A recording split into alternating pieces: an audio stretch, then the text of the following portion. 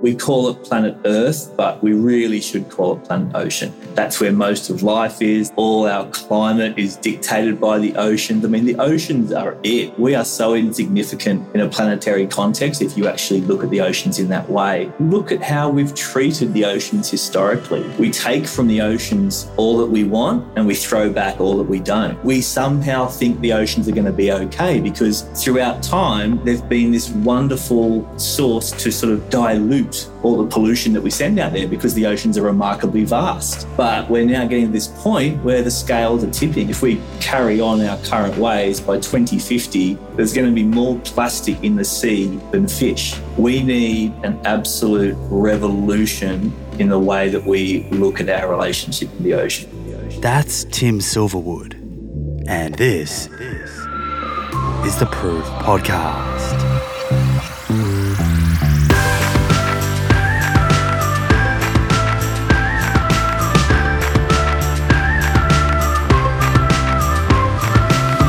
Hey plant friends, thanks for tuning in to another episode of the Plant Proof Podcast.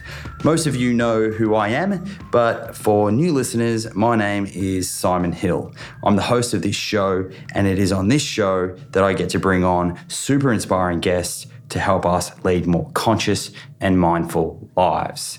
Lives rich in fulfillment and positivity. In this episode, I sit down with environmentalist and fellow Aussie ocean lover, Tim Silverwood.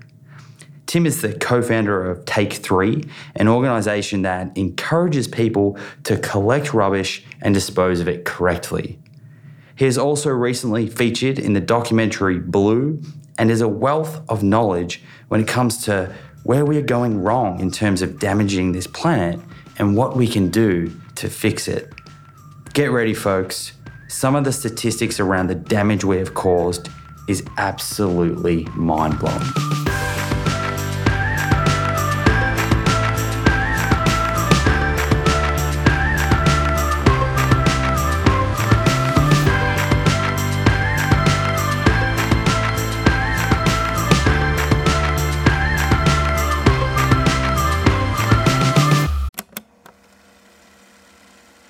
One of the best ways to track our health is to regularly get blood work done, so we can take a peek under the hood and get a feel for the state of our cardiometabolic and hormonal health.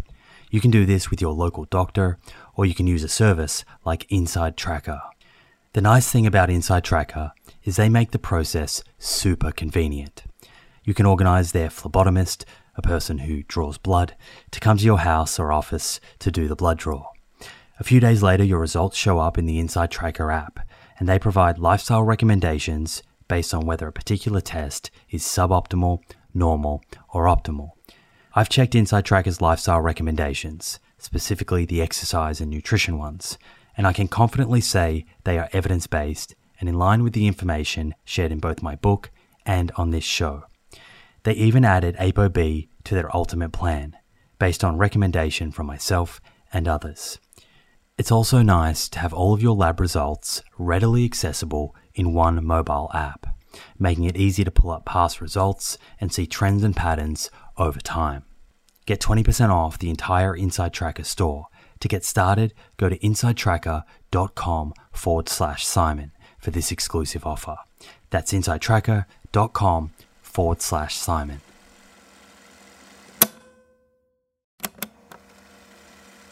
If you're a long-time listener of this show, you'll be well aware of the scientific evidence that supports a high-fiber, plant-rich diet for good long-term health.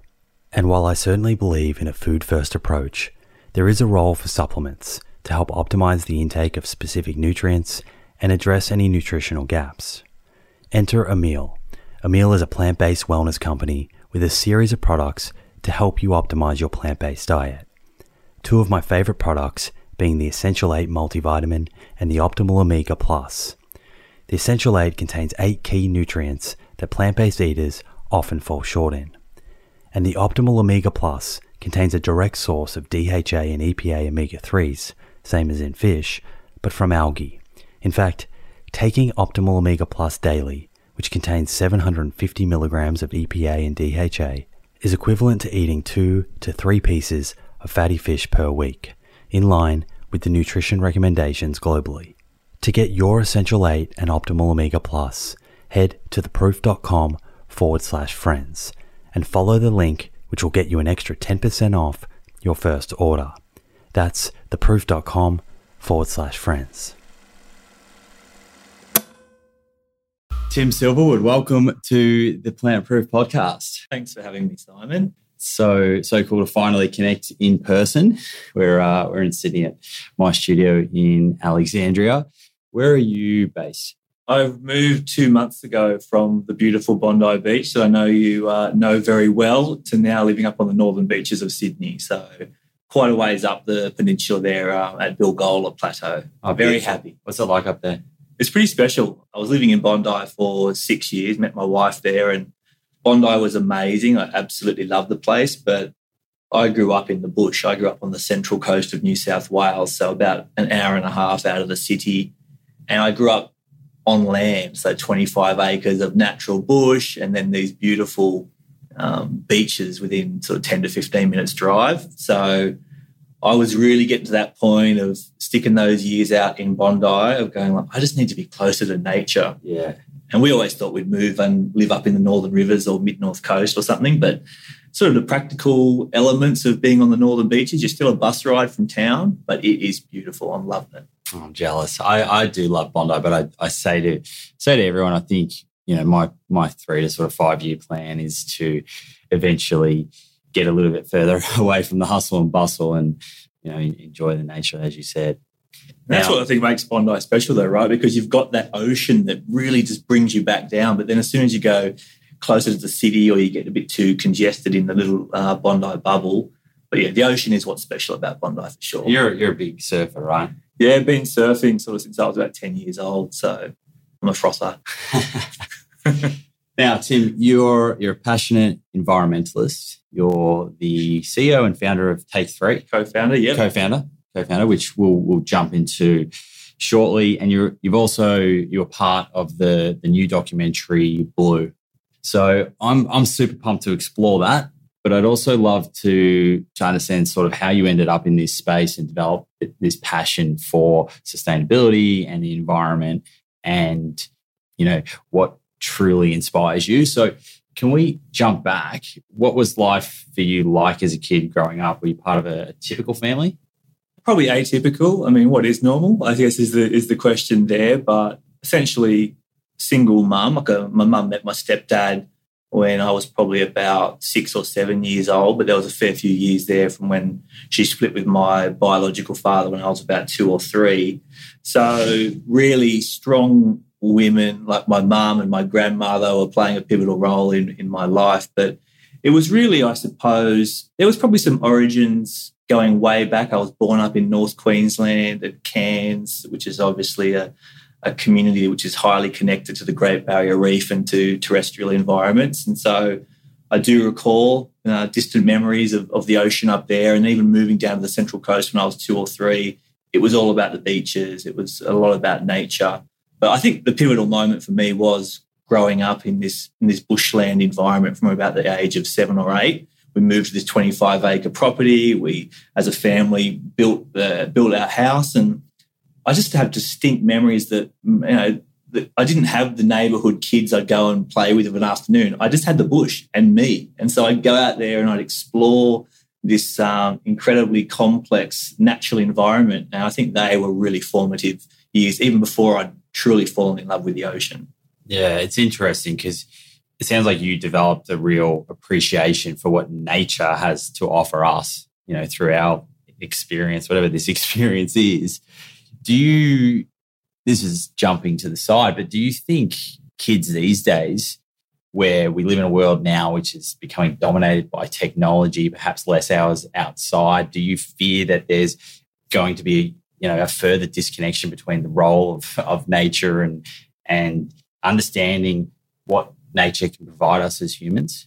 Absolutely. That is a major concern and fear of mine, because you protect what you love and you love what you get to experience. And being out in nature, I know what it's done for me, and I'm sure it can be the same for yourself and many people that are listening in. It reminds you that you're just this tiny, insignificant thing. And that's what being in the ocean or being in the natural environment does for me. So if you're growing up in a concrete jungle and you don't have that opportunity to experience nature, then you're never going to care about protecting it. So it's a really, really big problem. And we know a lot about sort of biophilia, and we certainly know a lot about the way that people are being alienated from the natural environment. And I don't think it's going to do our species any favours, this continual isolation of the two. And at what stage during your childhood did this sort of connection with nature turn into, I guess, aspiration to develop a life where you were going to give back and try and do right by the planet? I think it was in high school through a subject that is common right across Australia in the curriculum, which is geography. Right? And I remember at the time, geography, certain students, you loved certain subject areas, and many students really didn't have a liking of geography, and there was a few teachers that appeared to be a little bit stale or stagnant. But for me, I always saw something in the subject, and I think they saw something in me. And the way I describe geography as that field of understanding is it's understanding people, and it's understanding the environment, and particularly it's understanding the role of people in the environment. And for me, that just opened my eyes up to this beautiful complexity of this little swirling blue dot hurtling through space that we happen to inhabit. So at that point in time, I could see the opportunities to continue studying in this space. So I studied it all throughout high school, and going to university, I did a Bachelor of Science in Sustainable Resource Management. And a big part of that Sustainable Resource Management degree was those human geographic subject areas, because you can't protect the environment unless you know about the people that are utilising it, living amongst it, and of course causing damage and causing harm. And I mean, I can feel how passionate you are about this area. When you were at uni, I often speak to people when they're at uni and it seems like it's a bit of a drag, but was uni for you, were you all in and just loving this content that you were learning about?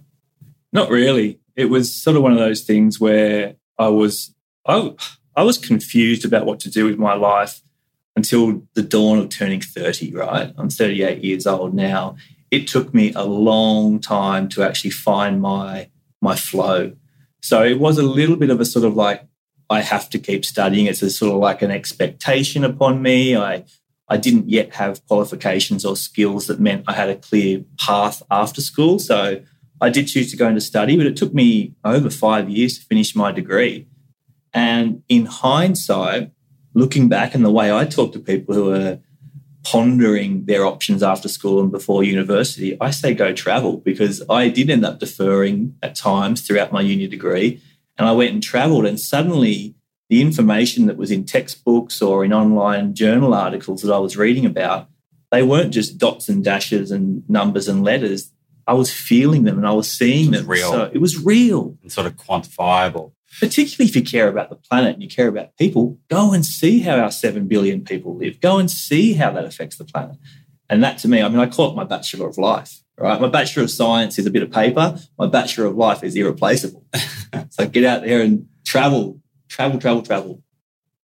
So heading sort of towards your late 20s and into your 30s, is that when Take 3 came about, or? Yeah, essentially. So my years of travel sort of culminated in getting more and more adventurous, right? As you do, you start out for the first time and you're just tiptoeing around the edges of your comfort levels. And then in my sort of mid to late 20s, I was getting quite adventurous. So I'd just done a sort of 9-month bit of what I would consider a bit of an odyssey on an absolute shoestring, sort of starting in Bali and zigzagging through Southeast Asia and then all the way through India. And it sort of culminated in being up in the Indian-administered Kashmir region. So you're in the Himalayas. I was there to go snowboarding. Wow. I was quite into snowboarding at that time. And I think everything I'd witnessed and experienced in that time was a mixture of just absolute awe and appreciation of the complexities of our species. But I was absolutely aghast at the way that the coastal regions were being treated, the pollution, the way that mangroves are being demolished, the way that coastal development and industrialisation of coastlines. It was just really shocking for me. What were you seeing? Like, can you sort of paint a picture of what you were seeing on the ocean, on the shore? Yeah, I mean, as early on as you grow up in Australia, and if that's all you ever know and that's all you ever see, you'd be forgiven for thinking that the world doesn't have any problems, right? Our beaches are beautiful. We monitor and we have planning processes around what you do and don't do in coastal zones. So even just starting in Indonesia and seeing obviously the pollution, which is just a globally recognised problem now. You see the gutters and the waterways and all that stuff, but just seeing like poorly managed development, like swimming in sewage, just seeing like this, you just see that stuff and you're like, oh gosh. Okay. And were you at that stage identifying like, was this an education issue, an infrastructure issue? I mean, we're probably going to jump into that later on, but what did you think at the time?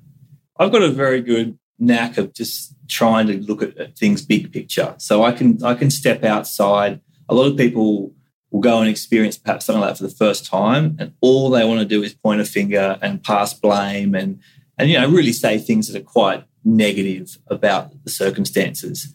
As someone who's studied geography and done a degree, and that a lot relies upon the acknowledgement of the complexity of issues, right? So I do firmly declare that there's a significant problem in these regions in terms of the infrastructure to manage waste, which is also then contributing to that lack of education. But it essentially comes down to sort of money and the will to do something. I mean, managing our waste, and I'm sure we'll go and talk about this a lot later on, is a very, very costly endeavour. Like, because we live in our advanced economies and these very civilised worlds, we pop it into this vessel that just appears to then make this stuff disappear into thin air. But there's a huge back end to making our waste go away, and it costs millions and billions of dollars. So, of course, remote communities in developing regions are never going to have the capacity to do that. So that's why we see them burning it in the front of their houses every day and dumping it in the backyard.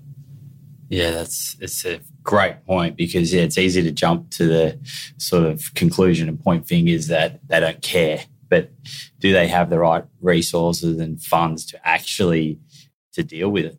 And who created this model way of living anyway? It's the Western civilizations that have kind of, this is obviously a huge thing for you, is looking at how it's processed food and packaged food, and just let these giant monolithic companies emerge on our watch that have dictated how these communities actually live day to day. And if they could probably have a bit more of an opportunity to go back in time, they may not have chosen to do it the way they're doing it. Are those companies aware of perhaps what's happening in some of these other countries as a result of their products ending up there without the infrastructure and education to actually see those products properly disposed of?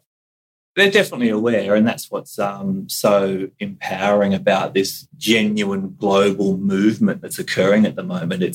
It's unavoidable. I've been going to all the international conferences for years, and each year you see them stepping up on the stage with a little bit more of a commitment, and that is relative to the eyeballs that are on the issue and the campaigns that are being established. But look, I'm very, very cynical of corporate responsibility, because at the end of the day, their main responsibility is to return profit to their shareholders. And so trying to get them to go and do something for the goodwill of the planet or people is always going to be a stretch. It's not going to be their number one priority. Exactly. So Take 3, what is Take 3? What's it all about?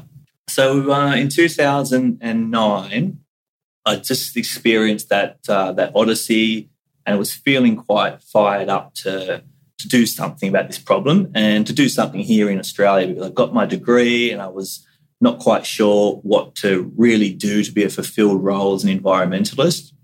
The last tipping point that sent me towards the circumstances that Take 3 emerged from was I was up camping on the mid-north coast, and I was up near Crescent Head, and this day, just finished a wonderful day of surfing. Everything was blissful, everything was lovely. And suddenly this commotion occurred at this campsite, and there was all these vehicles labelled with Billabong, and it was like all this stuff going on. Like, what is going on?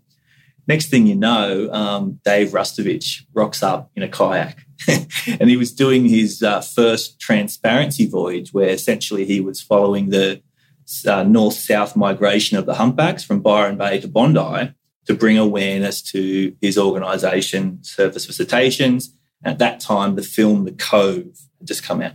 So in each of the stops that he was making down the coast with a team of, I think, 5 or 6 of these Hobie kayaks, And they'd show the cove and they were bringing awareness towards this problem. But they were also doing beach cleanups. And so when I learned about that and sat around the campfire with Dave and likes of Hilton Dorr and Chris Del Moro and Howie Cook and all these incredible legends of ocean conservation and cetacean protection, and I was like, these guys are doing it. They're not sitting around talking about it. They're doing it. Like I've got so much respect for Dave Rastovich, professional surfer and incredible conservationist. And so from that point on, I think I actually then said to them right then and there, well, when you go and show the cove in Avoca, I was living on the Central Coast, I'll be there. I'll help you run the event at Avoca. So I got up on stage at Avoca and I said, we've got no excuses. I was talking out to all my friends and peers and colleagues and local surfers. I'm like, we've got no excuses. Let's go and do action locally to tackle this problem of plastic. And in the audience was someone who lived next door to Mandy, one of the other co-founders of Take 3. She said, you've got to meet Mandy and Roberta. They've got this really cool idea. So I think within a few days, I was sitting around the coffee table at Roberta's place with Mandy and Roberta, and they presented this little printed few pages, Take 3, a clean beach initiative, and it had this outline of how they thought they could actually make a dent in this problem by encouraging people to take 3 bits of rubbish when they leave a beach. And so I was like, that's cool. That's not just going out there and picking up rubbish ad hoc, doing cleanups. This is actually something people can do every day, everywhere. So my eyes lit up. It's achievable. It's achievable, makes you feel good. It's very easy to communicate. And lo and behold, here we are in 2018. And next year we'll turn 10. So It's been a long, hard road establishing it as a bona fide non-profit organisation and charity, but it's been amazing. I like that. It was initially presented on one piece of paper, and every great idea starts as a small little idea. So it seems like everything just aligned for you perfectly at that time. So Take 3, is it something that's being done, what sort of scale? Like how many people have you reached? Is it something that people are joining in globally, or what are you seeing? Yeah, it's pretty crazy. And I'm glad we're sitting here at the end of 2018 talking about this, because this was a big year for us to go and do some research to understand more about our impact, both environmentally and socially. So we've seen over the last 10 years, particularly since sort of 2011, 2012, when we started utilising social media, great time to be getting involved with those social media platforms like Facebook and Instagram. So we started obviously using those platforms and particularly championing a simple hashtag Take 3 for the sea. Got a nice ring to it. So we just found out this year that just on Instagram alone, that hashtag has been applied in 129 countries. Wow. So pretty unreal when you think about, I couldn't even name half that many countries. So, and that's just from the posts that people have done on their public accounts. We were also able to do a pilot project in the last sort of couple of years where we worked with Macquarie University to see how many pieces of plastic people were actually picking up when they share those images. Because, of course, a big part of that message is do this little, simple activity to help our oceans. Why not take a photograph and share it with the tag? Because that's going to actually inspire others. Groundswell. Yeah, exactly. And it makes people feel like they're part of this global movement. And so since analysing the results of that pilot, just from our Facebook audience, which at the time was only about 40,000 followers, we're now at over 110,000, we found that we're pulling out about 10 million pieces of rubbish from the environment every year. That's incredible. So you think about all you're doing is picking up a few items of trash and maybe taking a photograph, maybe not. But by looking at that analytics and seeing that, wow, that's 10 million. And that's just and we've since then, our audience has grown significantly. So it's pretty crazy. If you've tuned in to the many episodes I've done focusing on cardiovascular disease, the leading cause of death globally, you'll be well aware that ApoB is a better biomarker for measuring our risk of having a heart attack or stroke than LDL cholesterol. The only problem is that not every pathology lab is set up to test ApoB levels. Fortunately, this has now been made easier by Inside Tracker, a leading health and wellness company, founded in 2009 by experts in aging, genetics, and biometric data from Harvard, MIT, and Tufts that provides lifestyle advice based on your blood test results. With the new edition of ApoB, Inside Tracker's ultimate plan now analyzes 44 biomarkers including metabolic health markers like HbA1c, triglycerides, and blood glucose, important nutrients like vitamin D and iron, as well as hormones like cortisol, sex hormone binding globulin, free testosterone, and total testosterone, before giving you science-backed lifestyle advice to optimize your health and longevity. Your data tells the story of your health. With Inside Tracker, get to know your story and create a lifestyle that delivers better health for longer. Get 20% off the entire Inside Tracker store. To get started and redeem this offer, go to insidetracker.com/Simon. That's insidetracker.com/Simon.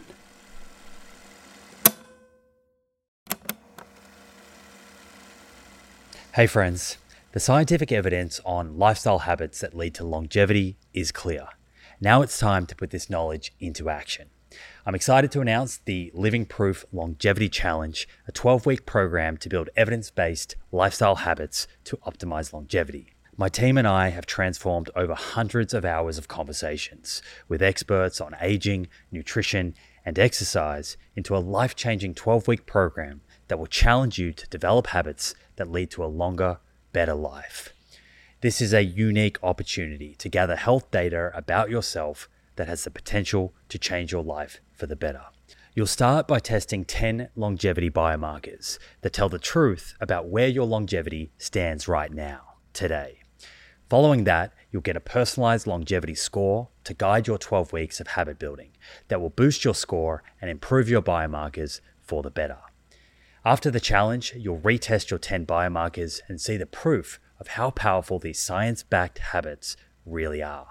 Head over to theproof.com/livingproof to download your zero-cost copy of the Living Proof Longevity Challenge today. That's theproof.com/livingproof. Look forward to joining you on this journey. Guys, take-home message there is take 3 for the C. That's it, yeah? Hashtag take 3 for the C. That's it. You look for that. So simple. You must be super proud of what you've done with that and also, your whole team. Yeah, and that's only one part of what we do, right? So yes, I see the success that we've had using those digital channels and, online, but the actual business of Take 3, we're a charity. What we do day to day is face-to-face programs. So since 2009, we've been going into schools, working with high schools, universities, even early learning centres. We run all these activities in communities, showing films like Blue, running cleanups, all this stuff every single day of the week. We're basically out there doing stuff with our team of people. And so that in itself is having a profound impact because there's nothing beats face-to-face, right? But I think for me, as someone who is just so passionate about tackling this huge problem of ocean conservation and plastic pollution, the online stuff gets me super excited because I can just see how relatively easily it is to scale significantly. Amplify that message. So when you are visiting these communities, what's the average sort of understanding of plastic and where it goes and recycling? When we first started, the main catalyst, the reason that myself, Mandy, and Roberta sat down and said, let's do this, was because there was very little understanding of the problem at that time. And I probably wouldn't say that we've seen a really significant uptake in understanding at a significant level globally until probably the last sort of 2 years. So for a long time, it felt like it was a hard sell, just getting people to understand that plastic is made from oil, it's made from petroleum, and it doesn't go away. That in its first in itself is a first big obstacle to overcome. Plastic is made from petroleum and it doesn't go away. Simple as that. Here we are. We talk so much about shifting away from our obsession and reliance on fossil fuels, yet we're sucking it up and making a plastic straw that you use for a couple of minutes and then throw it away, and it lasts longer on this planet than you do. And we think it's gone because out of sight, out of mind. Absolutely. What happens to it? Like if we think we're doing the right thing, we're buying single-use plastic and we put it into the recycling bin, like we've been taught as a kid. You've got one bin for food, one bin for recycling. What happens to that straw? Yeah, look, a straw shouldn't go in the recycling bin because it's made of what we call like a soft plastic. So essentially the first thing you have to do if you do want to partake in recycling is make sure you know what is and what isn't recyclable. And here in Australia, and I guess many places around the world, the port of call is your council or your county or your municipal government, right? They'll have instructions on what you can and can't recycle, and it changes from town to town and community to community. So good luck navigating that minefield in the first place. But essentially, until recently, anything that wasn't recyclable, you just put in the landfill bin. Here in Australia, we have very well-managed landfills as a general rule. So it goes into a giant hole in the ground or an old abandoned mine, and we fill it up with all that stuff that we don't want. And then when that hole's full, we cap it and we cover it with soil and we regenerate it and we move on to the next hole. But in many parts of the world, like Japan or Hawaii or many countries in Europe, they use incineration, or what's conveniently called waste to energy. So you turn that waste into energy by burning it. So huge contributor to climate pollution, and a huge problem.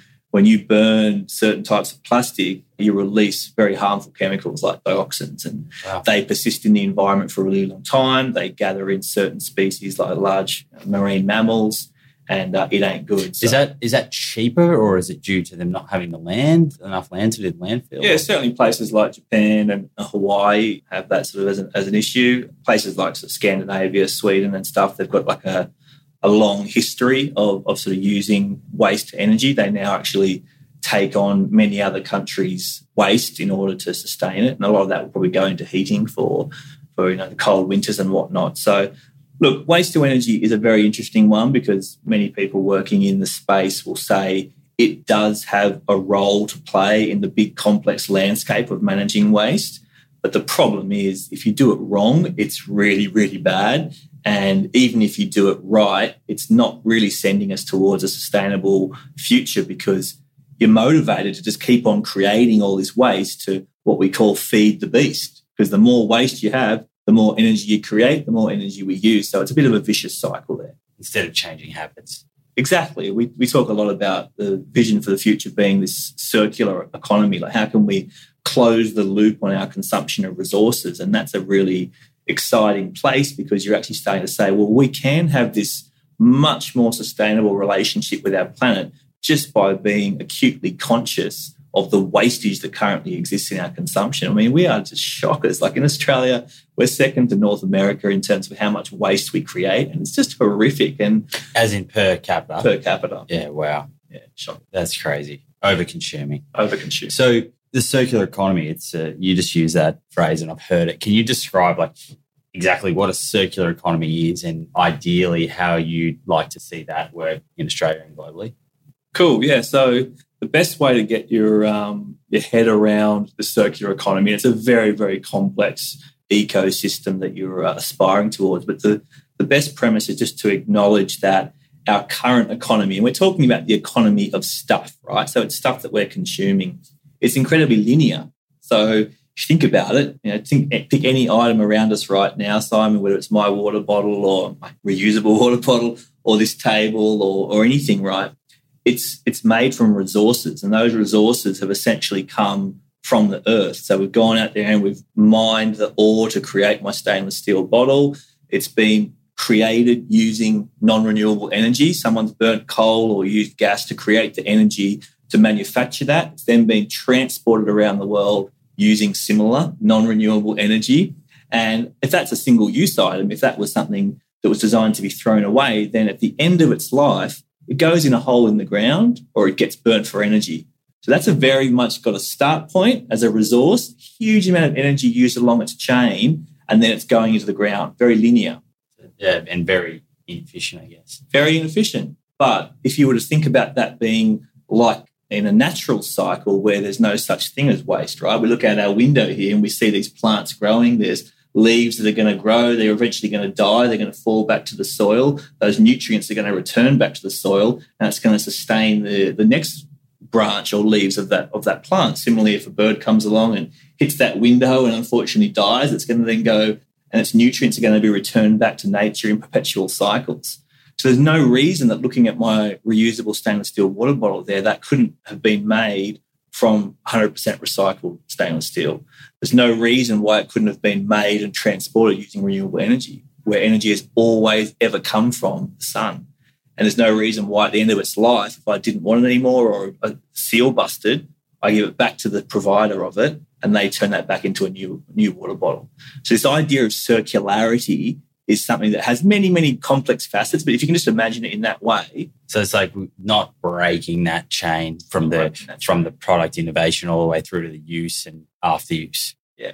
So much of what we talk about now under conventional recycling is, okay, you use it, you're still using it just once. It's still made of a non-renewable feedstock like plastic. Yes, you pop it in the recycling bin, but then all this energy goes into transporting it, remaking it. And quite often it rarely goes away to become that item again. So you might recycle a plastic PET bottle, but it's going to come back into the value chain as an eco-certified T-shirt made of PET, or it's going to come back as carpet for your floor.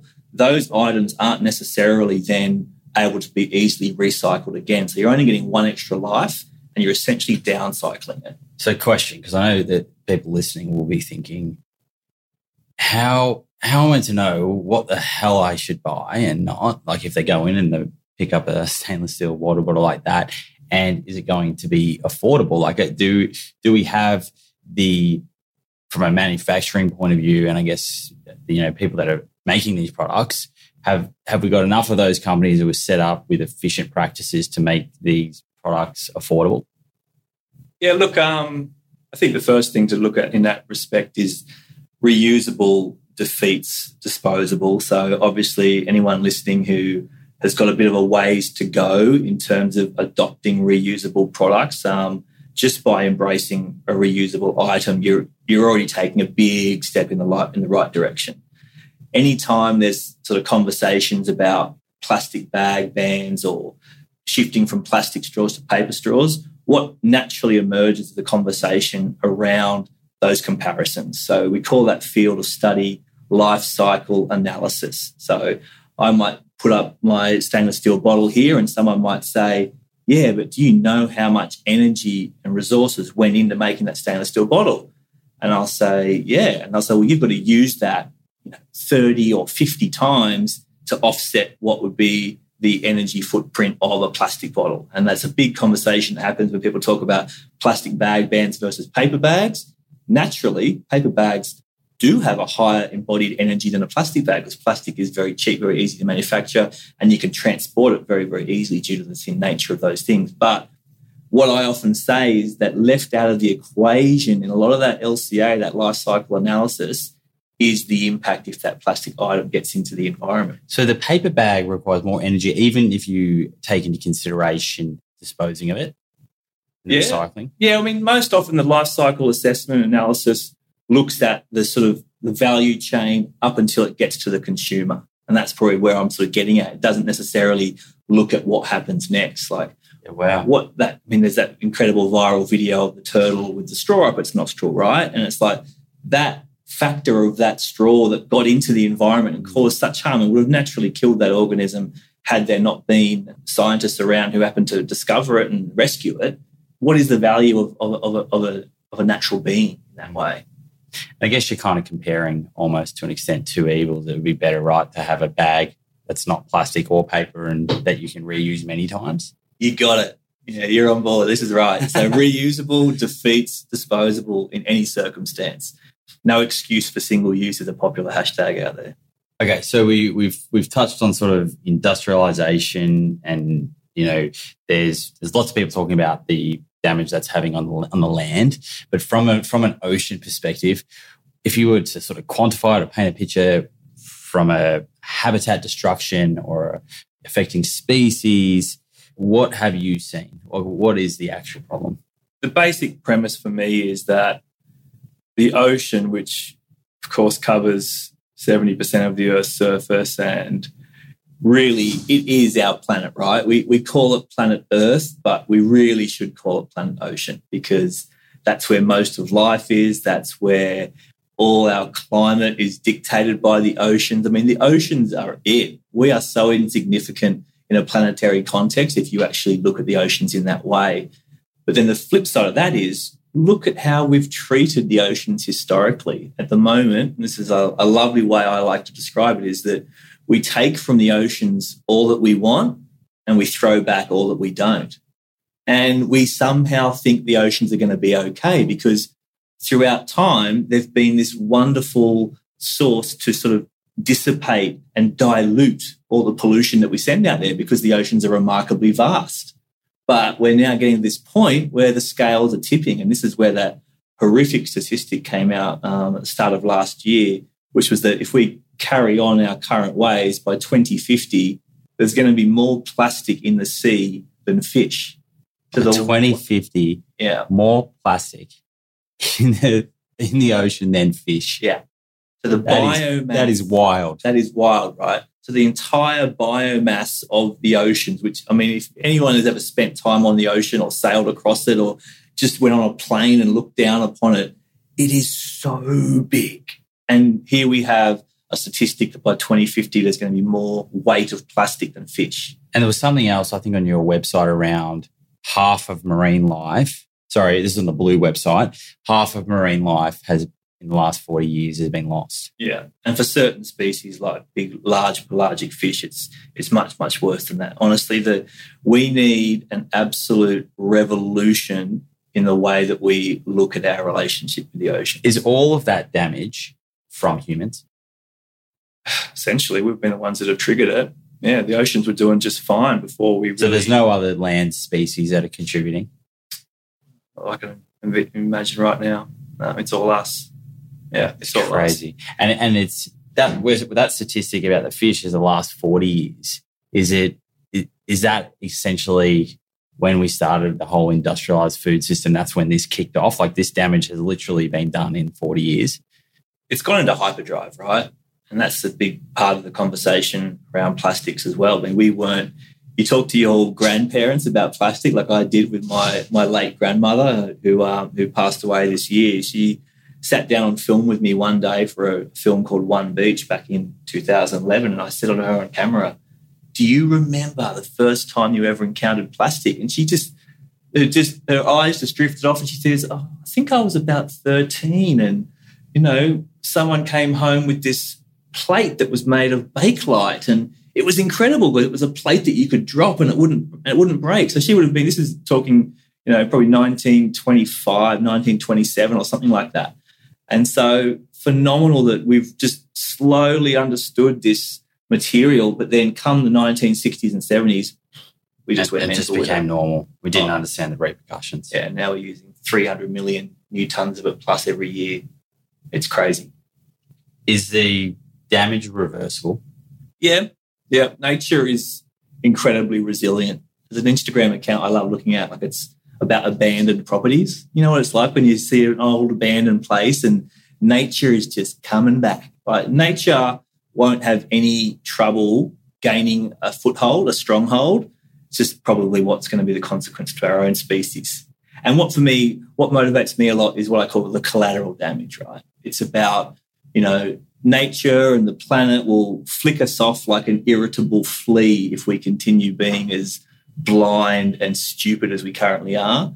But we are having such an immense effect on these incredibly innocent species and ones that we will never get back again. And that's because of us. And that motivates me big time. And do you ever think about what's the tipping point to start seeing change? If we're going to see change and humans are going to proactively start to address some of these issues, what's the tipping point? How many people do we need to come together?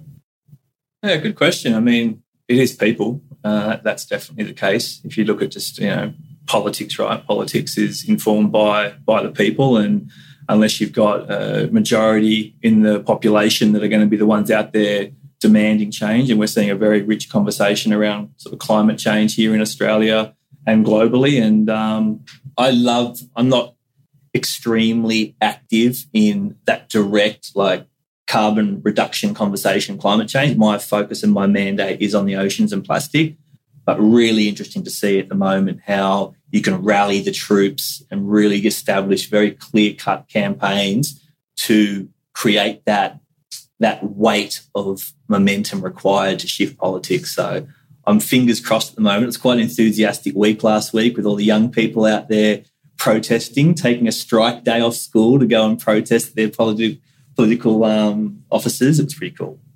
Yeah, I guess, kids, like when you're a kid, similar to food, but we talk about the environment. Like if you ask most kids, like they love nature and they love the ocean, right? But you sort of just grow up with plastic being normal, part of life. And I know, speaking for myself, through my childhood years, I just didn't really have the education, I guess, as I was growing up to understand like what is the impact of my consumption on the planet. Yeah, exactly right. And that's the weight of what we're up against, right? So that's why our focus at Tape 3 has been on educating and inspiring youth, because when you actually show a young person the problem, their natural instinct and inclination is to go, well, that's not good. Let's make it better. And they're not kind of confused by all those extra elements that we place upon things. We get very, very paralysis by analysis the older that we get. And so giving young people the opportunity to sort of make their own informed decisions about, okay, now that I know the impact that a plastic straw might have on an ocean creature, I'm going to not use them myself. And you know what? I'm going to look at my school canteen and go, why are we giving away plastic straws? And who knows, maybe I'm going to end up establishing my own little campaign or initiative to get my entire community on board. So I'm just so motivated by young people. They're just everything for me. Blue, the film that you've been involved in, how did it come about? Who were you approached by, the producer and director, and has it been a sort of a long time coming? How long did the filming take?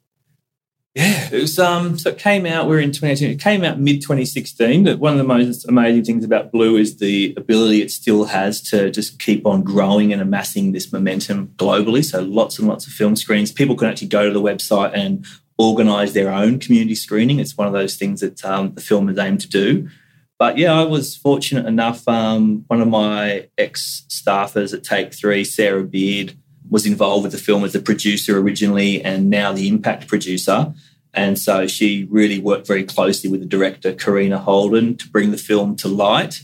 And so I feature as an ocean guardian. They basically said, well, how do we tell these very complex stories around these ocean issues? And they've chosen to work with these guardians. So there's about 6 guardians that are featured in the film, and that helps to bring a very personal story to these complex problems. So I talk about plastic alongside a really amazing researcher, Dr. Jennifer Lavers, who studies seabirds. And that's crazy, that part where they show the plastic that they're ingesting.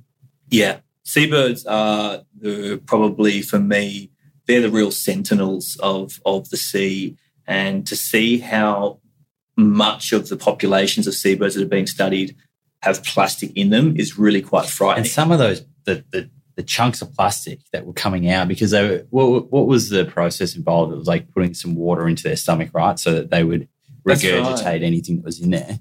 Yeah. There's some sizable bits of plastic, sharp plastic. Yeah. So this scene in the film takes place on Lord Howe Island, which is about 450 kilometres east of the mainland coast of sort of Sydney, Coffs Harbour.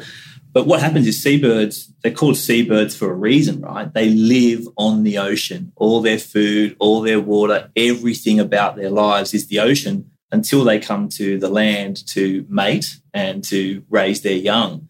And it's at that time when they're trying to get those young chicks healthy and ready to take flight to begin their own journey of living on the ocean. It's at that time when they're very susceptible to plastic. So it's actually the mums and the dads, it's the parents of the seabirds that go out looking for food to feed their hungry babies, and they feed their young and they essentially kill or very greatly risk their young. And so what happens is Is that because the plastic looks a lot like the standard food that they bring back? But what sort of food are they going out to? Yeah, so a lot of times it's squid. So they're looking out there in the ocean for squid. I mean, you've seen seabirds feeding. They're either plummeting down deep to try and get their hands on fish, or they quite often just bob around the ocean surface, resting and recuperating. And at that time, they might find slicks of natural organic materials mixed in amongst the plastic. And for whatever reason, obviously there's no education going on for them to tell them what they can and can't eat. They're consuming huge amounts of plastic. So what the Jennifer Lavers does is every sort of March, April, researchers go to Lord Howe Island and they flush out the young chicks before they're getting ready to fly off the island. And in that process, you see this regurgitation of plastic, which is probably one of the most challenging and emotional scenes in the film. But then you see the relationship that Jennifer has with the birds. She's been watching birds die year on year on year throughout her entire academic career, but she's still motivated to save one bird and to get up there and inspire people to stop using plastic. So yeah, I'm going to put the link to the documentary in the show notes, but you definitely need to see that scene because it's so impactful. And so that's obviously the Australian context, but the one movie that is freely available to watch online as well is from Chris Jordan, a film called Albatross. And the albatross population on some of the mid-north Hawaiian islands up towards Midway Atoll and Laysan, that's where I actually got my first big kick up the bum was this images. And you probably, if you saw them right now, you'd see them. But Chris Jordan got these incredible medium format photographs of dead albatross carcasses, and they just had these bellies full of plastic. And that was in 2009, just when we started Take 3. And so I straight away got onto Chris and I was like, we've got to use your image to bring attention to this. So powerful. The Take 3 logo on it, and that became a real poster image for us in those early days. So we're talking about standard sort of plastic that you can see, but we hear this term microplastics, right? There's a lot of microplastic in the ocean. Can you just help explain, A, what is microplastics and how it's getting into the ocean? Yeah. So when you think of plastic, you do just naturally think of a visible plastic item. So that could be, a bottle or a bag or a straw, or it could be the polyester T-shirt you're wearing or the sneakers that you've got on, whatever it might be. Like plastic is everywhere. But microplastic either refers to manufactured plastic, which is small to begin with, so less than 5 millimeters. So you wouldn't, many people wouldn't be aware of this, but when plastic is transformed from oil and natural gas into a physical substance, it's chopped up into these little beads, and these little beads are called nurdles. So they're a perfect example of a microplastic. They look like just a bit smaller than a Tic Tac, kind of like a little plastic bead. So you'll find those all across the oceans and all across the environment because they spill out from production. But also, I think about like body scrubs, face washes that used to have these things called microbeads in them. Thankfully, most of the big companies have phased them out now. So they would essentially sell it to you as being like, oh, use our product. It's got these exfoliating microbeads, and the marketing's spot on. And you go, yeah, I want to get rid of that acne. I'll use that stuff. Well, that's plastic. So you use those products. There's even some toothpaste that has like little flecks of plastic to make it look all shiny and cool. That just goes down the drain, and because it's so small, it goes into the oceans or into the environment after that sewage treatment process. You also find microplastics in a lot of industrial, like abrasives. So if you're doing like some blasting paint off something, like sandblasting, they'll quite often use plastic as that. And am I right that with washing your clothes, microbeads end up going out into the ocean? You're absolutely right. So those ones I was referring to before are essentially those bits of plastic have been built and designed to be small to begin with. But then the other side of the microplastics and nanoplastics conversation is how existing plastic items degrade, right? So we know that plastic doesn't biodegrade in the sense that a leaf falling to the ground out there decomposes and becomes those base compounds. Plastic degrades, so it fragments. Fibers in your shirt, when you put it through the washing machine, become little brittle, tiny little filaments. Cars, we drive around on tyres. Those tyres get smaller and smaller over time, right? They wear down. Where does that plastic go? That is now microplastic in the environment. The carpet that we walk on, I went to a cinema screening recently where people walked into this cinema and there was this beautiful beam of light coming down. And all I could just see was this cloud of microplastic fibers from people walking on the carpet. So we live and breathe in micro and nanoplastic every single day. So is that that's always going to be a part of our life? Like I'm just trying to sort of break down this issue without sort of overwhelming people. Because, when you get into the nitty-gritty of that sort of stuff, it's like, whoa, I'm going to have an impact one way or another. Is it sort of accepting the fact that some of those are part of our life that we've created now to live in a modern society, but we need to address some of the, I guess, low-hanging fruit of things that we can make an immediate impact, which are easy to implement? Like, what do you think about that? Yeah, absolutely. So for me, it's definitely about sort of curbing your use of unnecessary single-use plastic. And there's a lot we can do as individuals or as communities or as businesses to try and sort of tackle that stuff. It starts with your coffee cup and your straws and all that. But I guess getting into that sort of bigger macro level, we do need to look towards science and research to actually start to understand a bit more about the role this material is playing in our lives.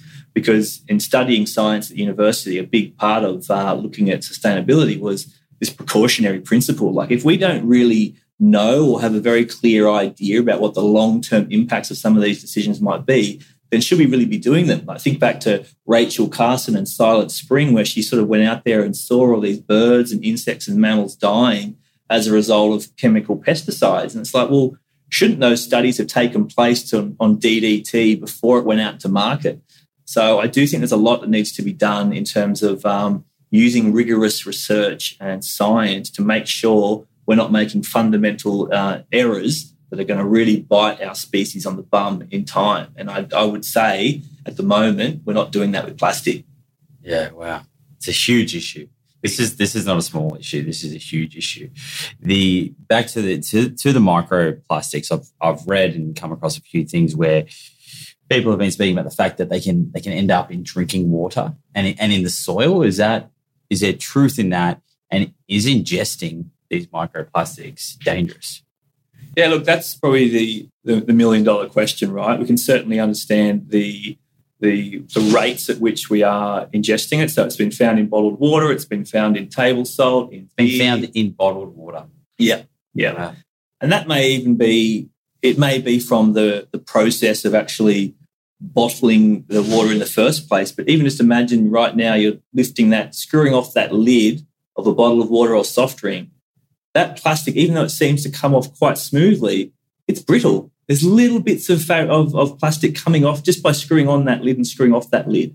So we're talking about micro stuff here, right? Nano stuff. And similarly, like when I was giving the analogy of walking across carpet, you might not see it, but it's there. It's fragmenting off every single day. So recently there was a study that found microplastic in stool samples, in poo. So of course it's coming into our body. The hope is it's going out again, right? But going back to what you said earlier, it's made from petroleum. Yeah. So is there a chance that it's like leaching in the body, or is it coming out exactly when they did the samples? Is it coming out exactly as it went in? Can they sort of quantify that?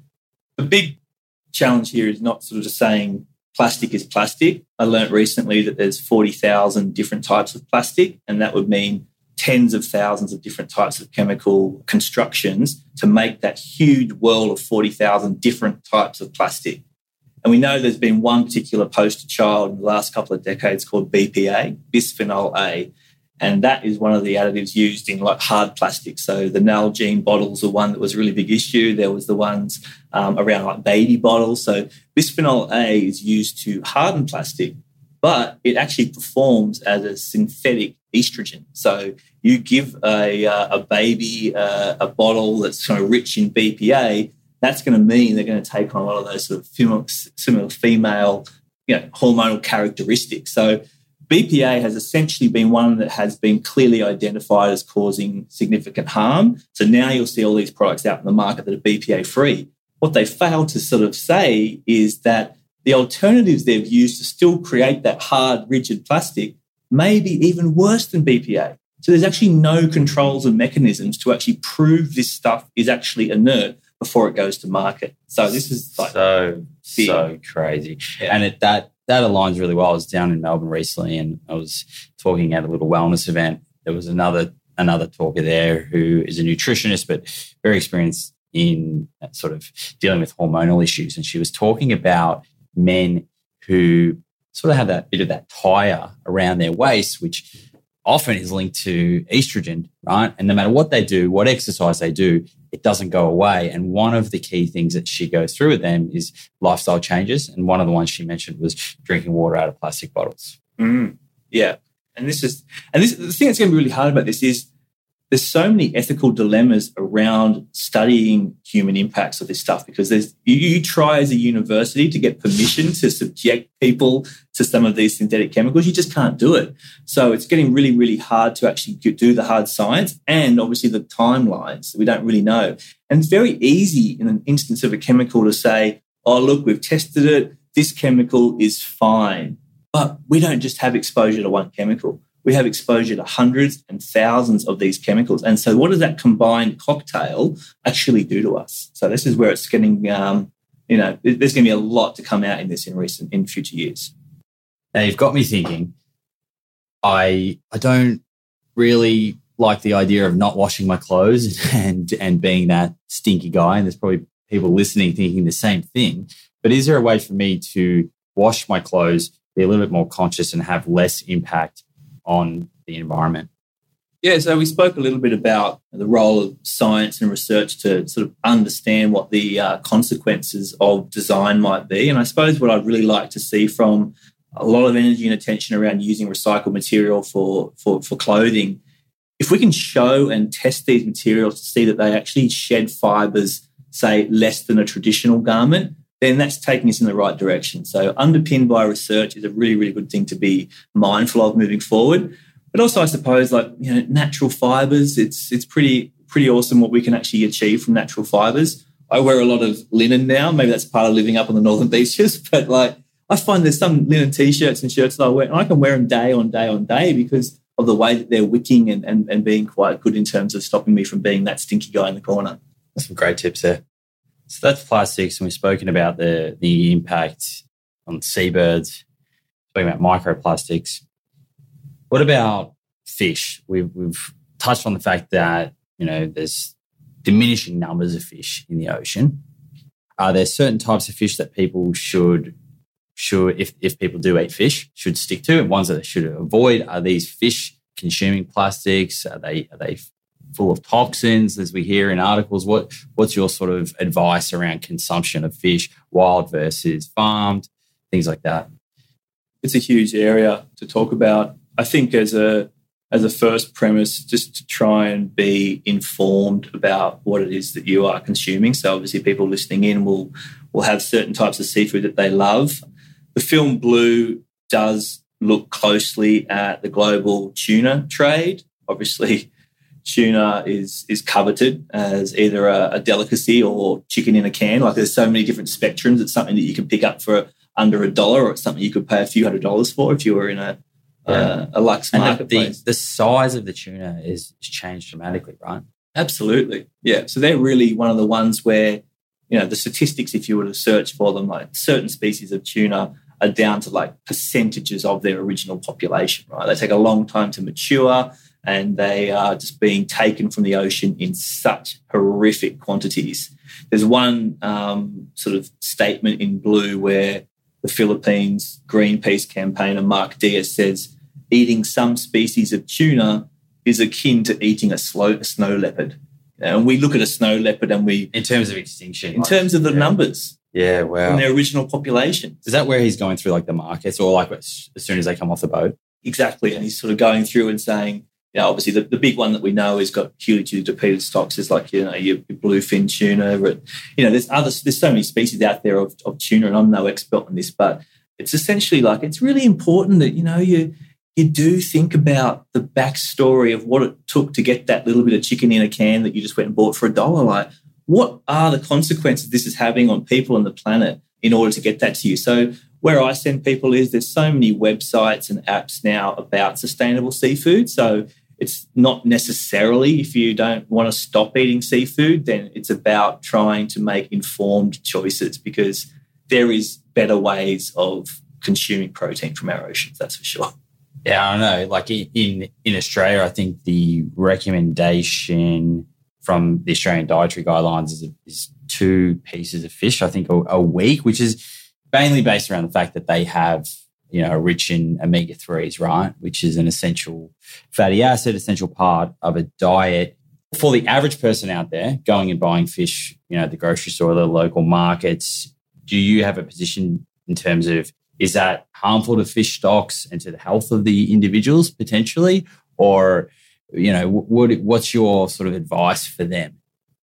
I just think we need to reconsider the relationship that we have with the ocean, and that severely extends to the way we view ocean protein. I just think that it's so clear to me that this renegade approach that we're taking, and it's so highly unregulated. right? I mean, a huge percentage of the fish that's consumed in Australia is coming from international markets where there is no regulation. So illegal and unreported fisheries they will take everything from the oceans unless we as consumers start to send indications that we want better ways of doing things. So if you're in the grocery store, though, is there a specific way to identify fish to consume versus fish not to consume from a sustainability point of view?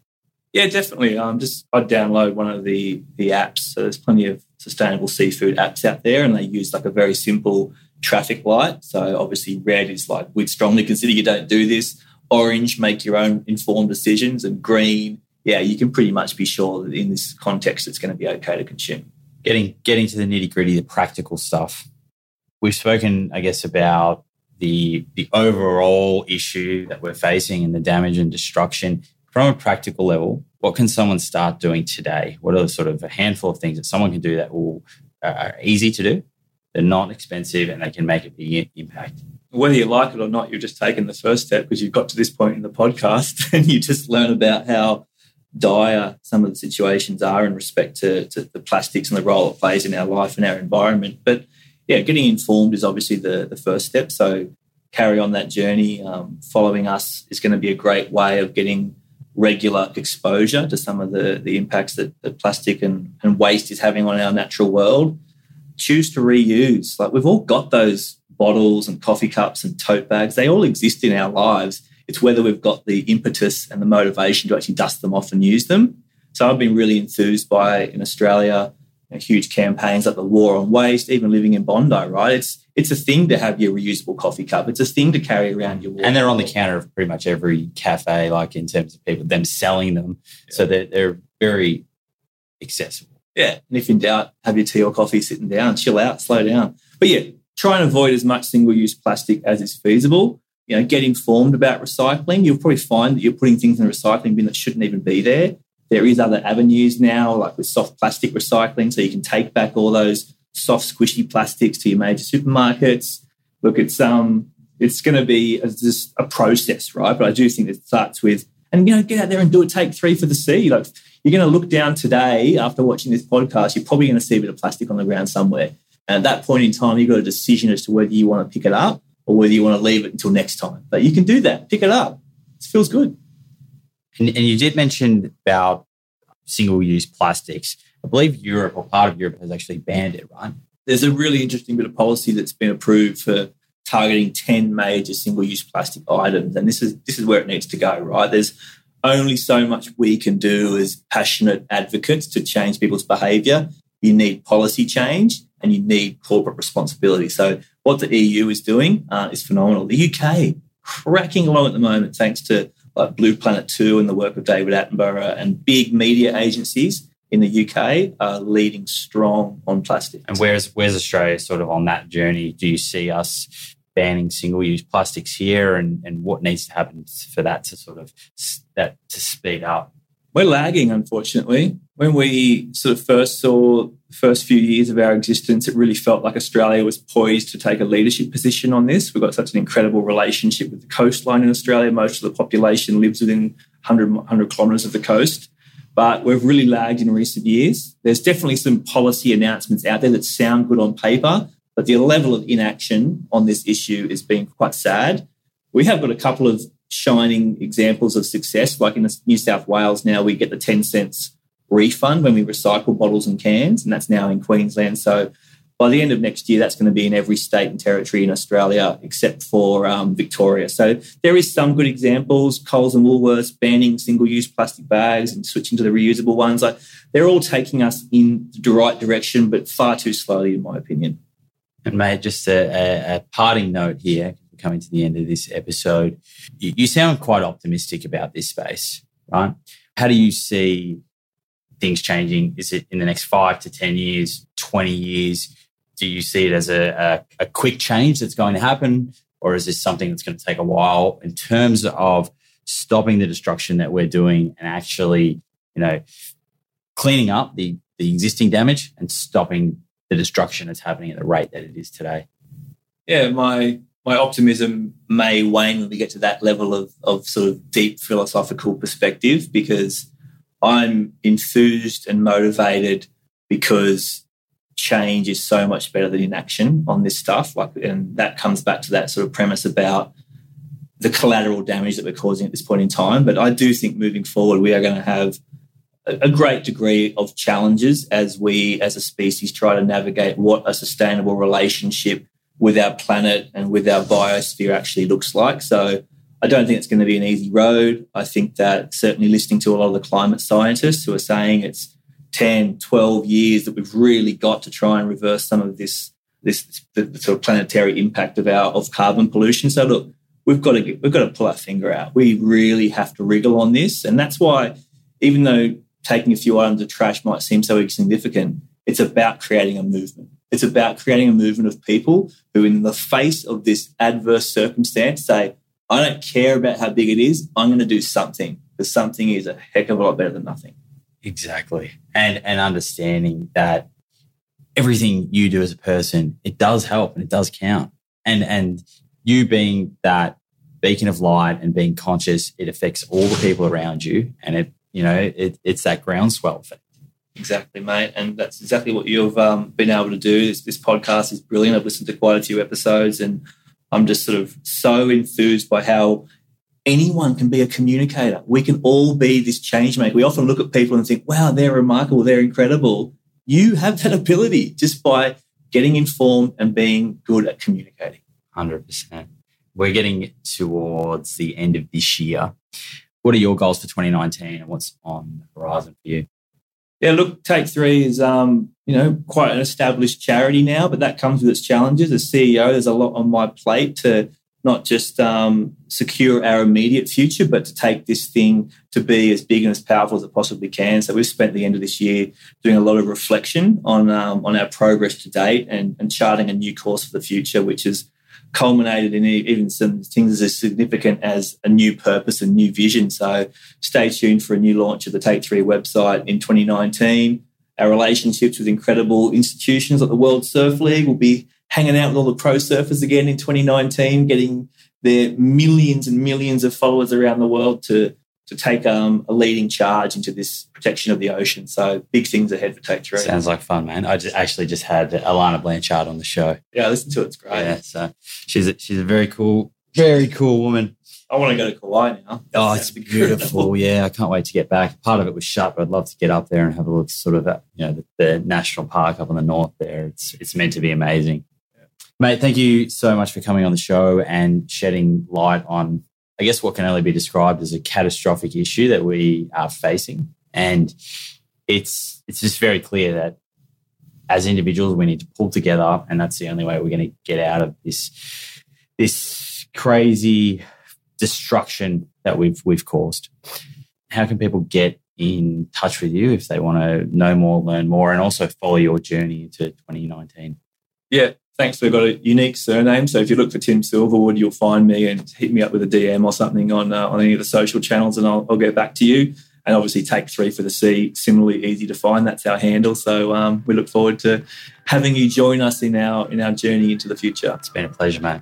Thank you. And that's the take-home message, guys. Take 3 for the C. Well, that's it for this episode. What a cracker it was. I love how laid back and easygoing Tim is, yet at the same time able to stress how serious, how real this issue really is. I hope you enjoyed it, folks, and more so, I really hope it inspires you to take action. If we can all make small changes in our life, together we can have a huge impact.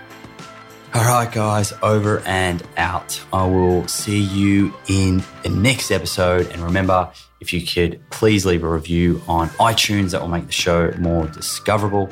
And share your feedback on social media. I would love to hear from you.